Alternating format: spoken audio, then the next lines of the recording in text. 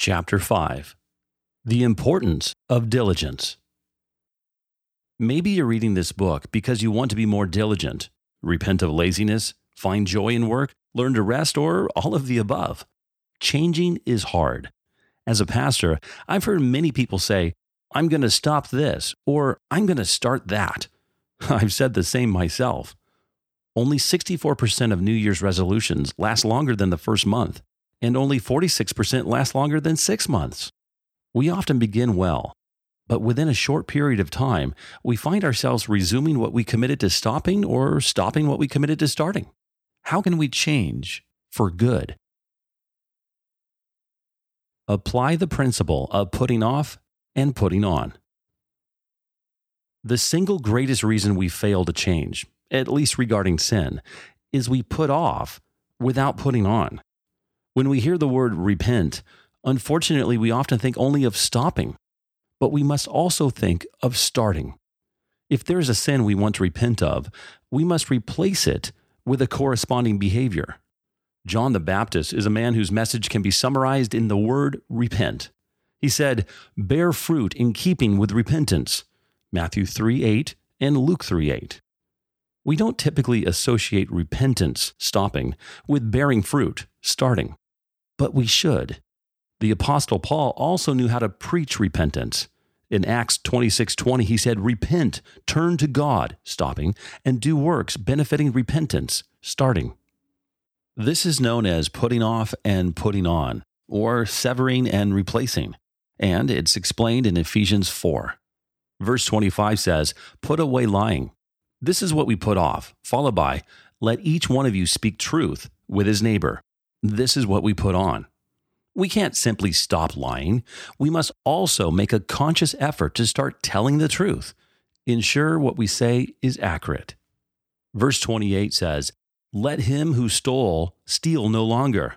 This is what we put off, followed by, "Rather, let him labor, working hard with his hands what is good, that he may have something to give him who has need." We can't simply stop stealing.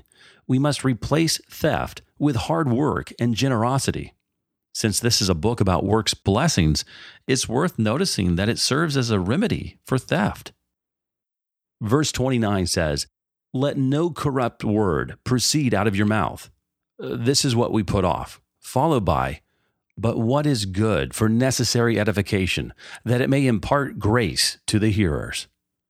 We can't simply stop saying unwholesome things. We must intentionally speak words that edify and encourage. Verse 31 sums it up. "Let all bitterness, wrath, anger, clamor, and evil speaking be put away from you, with all malice." Put off all this, and then put on, verse 32. "Be kind to one another, tenderhearted, forgiving one another, even as God in Christ forgave you." Paul makes the same point in Colossians 3. Verse 8 says, "Now you are to put off all these: anger, wrath, malice, blasphemy, filthy language out of your mouth."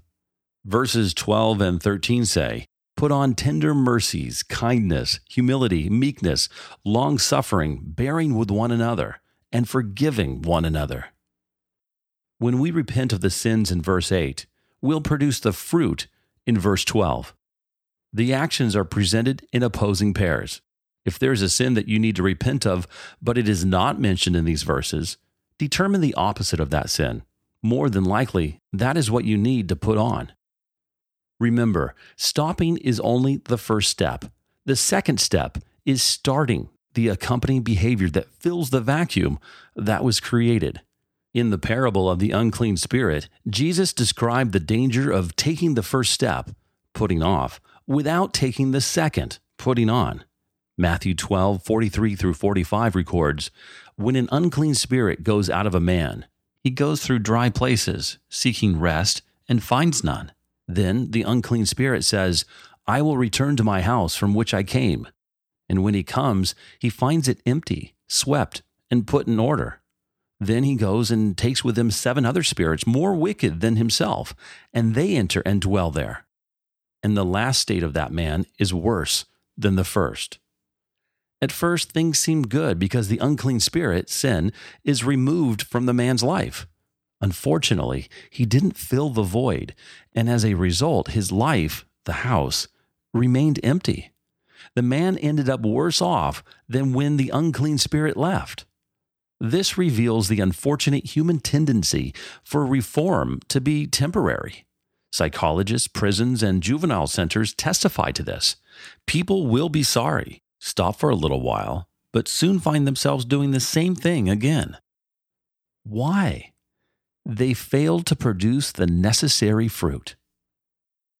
In counseling, people who thought they repented will say, "I stopped this. Why do I keep struggling?" My reply is, you stopped, but what did you start? You put off, but what did you put on? Let me give you some practical examples. You stopped going to bars, but what did you start doing? You stopped yelling at your kids, but what did you start saying to them? You stopped watching things you should not, but did you start reading your Bible more? You stopped coveting, but did you start giving? When there's sin in your life, make sure your prayers are twofold. First, ask the Lord, what do you want me to repent of and put off? Then, what accompanying fruit do you want me to produce and put on? Put on diligence. The practice of putting off and putting on should be applied to multiple areas of the Christian life, including work and rest. Everyone struggles with laziness to some extent.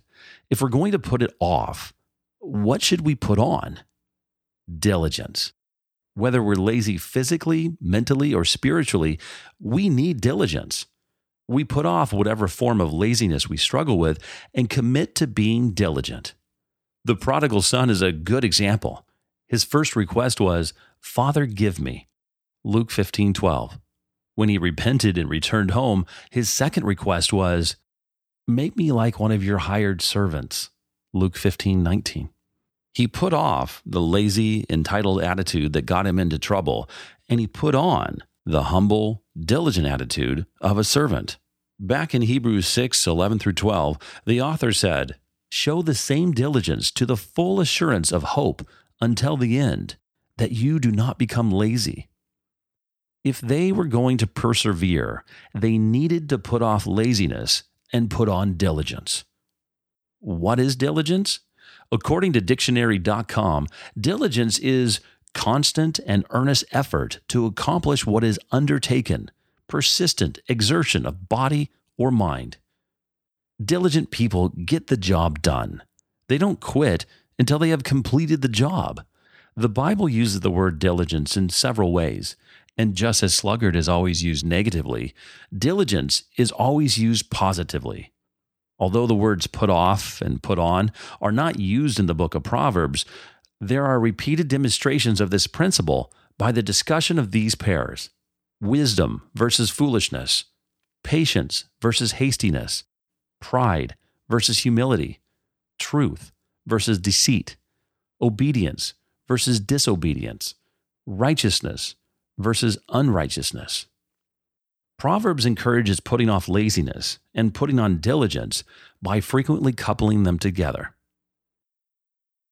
An important point. The book of Proverbs contains life principles that are generally true, but they're not guarantees. This must be understood before digging into the verses because of the health and wealth preachers who distort the gospel. They misuse Proverbs to teach that God wants people to become rich, be promoted, and never lose a job. But the following verses don't make these promises. Instead, they commend hard work and condemn laziness. They encourage the diligent and warn the slothful. The diligent accumulate wealth. He who has a slack hand becomes poor, but the hand of the diligent makes rich. He who gathers in summer is a wise son. He who sleeps in the harvest is a son who causes shame. Proverbs 10:4-5. There's a clear cause and effect relationship between diligence and its rewards, and laziness and its heartbreaking consequences. It pays, literally, to be diligent. They reap wealth as their reward. The lazy have only themselves to blame, and they reap the consequences of their actions: poverty. A slack-handed person slacks off at work or slacks off in looking for work. When people don't have a job, their full-time job is looking for work. Warren Wiersbe said a new college graduate was asked if he was looking for work. He thought for a minute and then replied, "No, but I would like to have a job." That seems to be the attitude of too many people today. Just as laziness and diligence are contrasted, so are work gathers in summer and sleep. Just as ants store food for the winter ahead, so do the diligent prepare for the future. He who tills his land will have plenty of bread. Proverbs 12:11 and 28:19. This is repeated to make the point that work allows people to eat. Diligence is manifested in the foresight to store up food in the summer rather than sleep through the harvest. Just as lazy people sleep while the ant works, they also sleep while the diligent work. Why mention sons? Diligent children bless their parents. Conversely, lazy children cause shame. The writer of Proverbs is repeating for emphasis, laziness affects others, and the people most affected are often the parents. Think of elderly people providing for their grown children. They're forced to care for children who should be caring for them. This is shameful. This also looks beyond agriculture to laying hold of life's opportunities. Lazy people, like everyone, receive opportunities. However, they don't take advantage of them, or they're unprepared to seize them when they arise. While the lazy are busy turning over in bed, diligent people are taking the openings God gives them.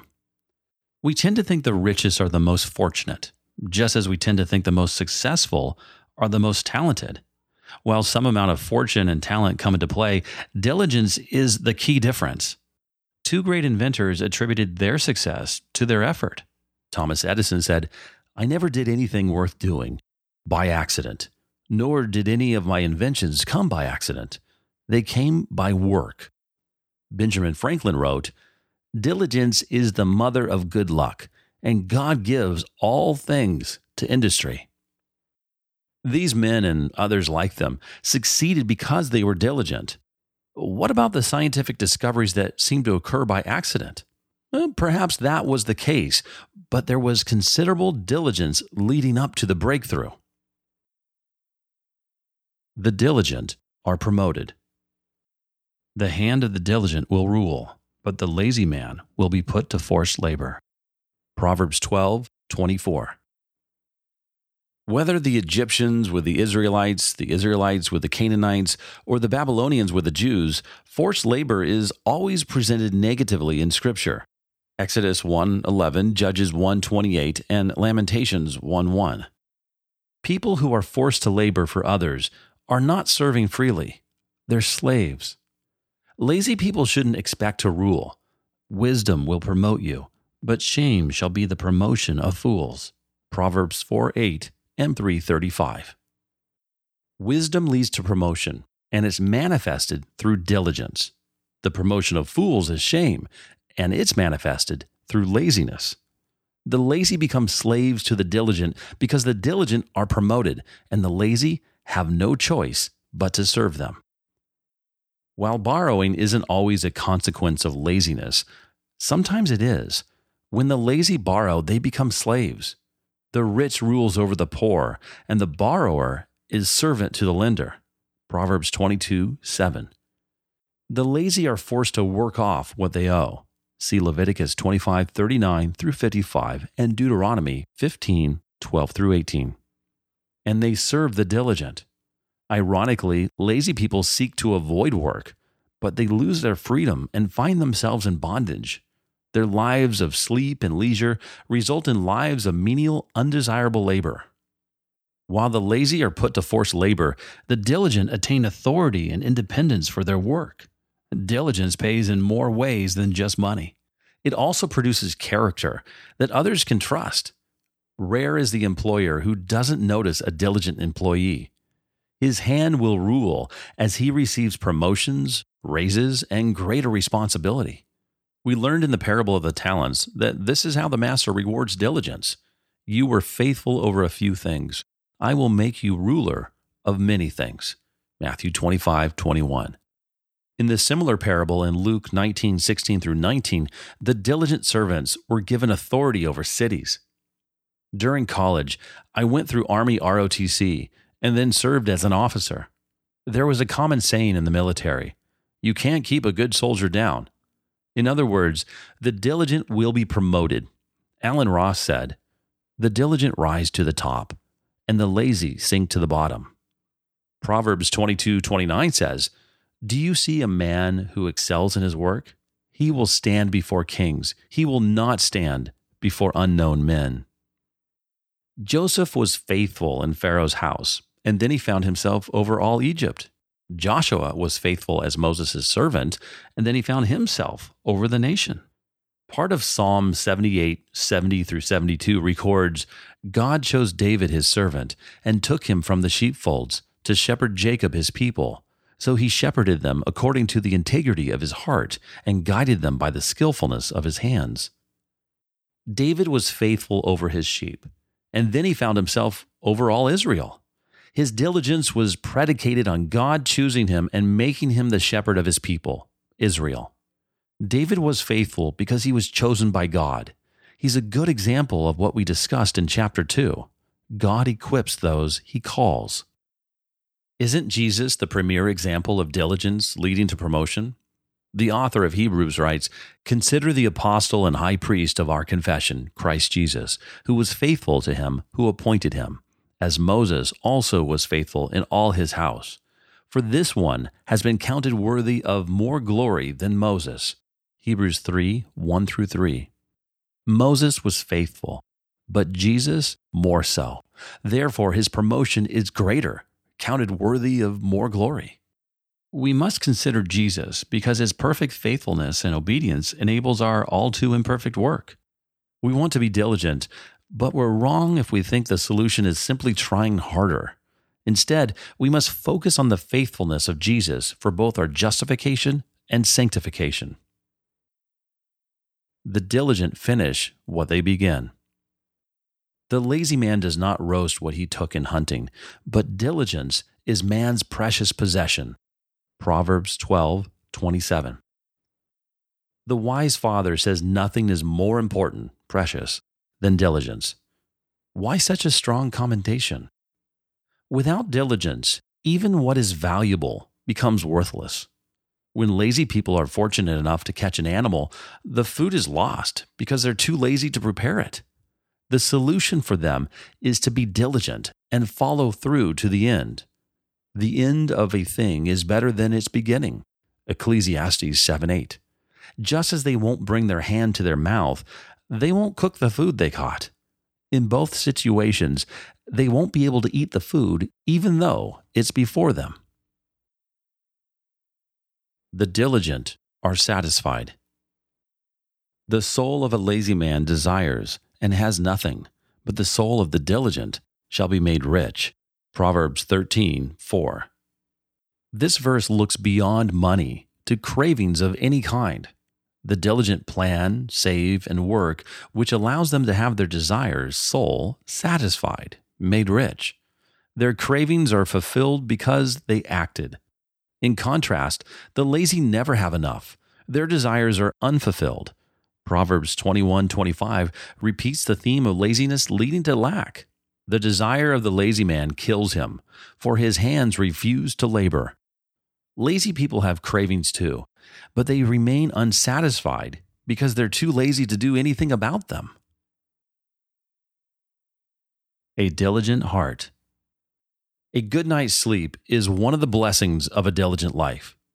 The sleep of a laboring man is sweet. Ecclesiastes 5:12. Diligent people sleep well because they worked hard all day. But is there another reason? God gave us consciences to convict us of sin.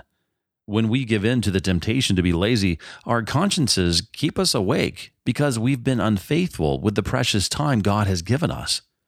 Although when we're faithful, we can sleep well because we know we've been good stewards. How can we ensure we put off laziness and put on diligence? Proverbs 4:23 says, "Keep your heart with all diligence, for out of it spring the issues of life." Everything we do flows from our heart. Therefore, it must be protected. We must intentionally guard it versus passively allowing anything and everything to enter it. David provided an example when he said, "I will set nothing wicked before my eyes." Psalm 101:3. Picturing soldiers securing a base gives the imagery of what we do with our hearts. Why are our hearts so important? The outward reflects the inward. Diligent hearts produce diligent lives. When we cultivate the internal through external spiritual disciplines such as prayer, Bible study, and fellowship, the rest of our behaviors are affected.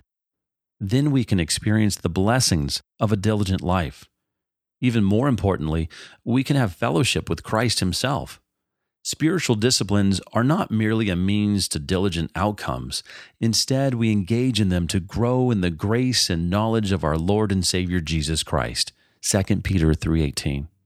Then our work flows from hearts that are in communion with Him. Truly, any diligence in our lives stems from Christ's diligence on our behalves. His work transforms our lives. Therefore, the fruit we produce contributes to the glory of God because it is from God in Christ. Our sleep can be sweet, not because of anything we've done, but because of what Jesus has done for us. Spiritual diligence. Nowhere does Scripture present our relationships with the Lord in any sort of casual or lackadaisical way. Jesus said, "If anyone desires to come after me, let him deny himself and take up his cross daily and follow me." Luke 9:23. Following Christ requires more diligence than any other area of our lives. Unless we pursue the Lord with all diligence, we will fail. The world is too appealing, temptation is too strong, and distractions are too abundant. Jesus described what is needed. You shall love the Lord your God with all your heart, with all your soul, and with all your mind. This is the first and great commandment. Matthew 22:37-38. More important than anything else in life is diligently loving the Lord. If we do so, our actions will rightly flow from this pursuit. The grace of the gospel will work in our hearts and propel us toward godliness and holiness in all areas of life, including work. Change is hard. We considered why we usually fail. We put off without putting on. We all have behaviors we want to stop, temptations we want to avoid, and disciplines we want to cultivate. Diligence is the necessary ingredient to all the above. One of the biggest threats is idleness. In the next chapter, we'll learn why idleness is so dangerous to our efforts and why it prevents us from working God's way.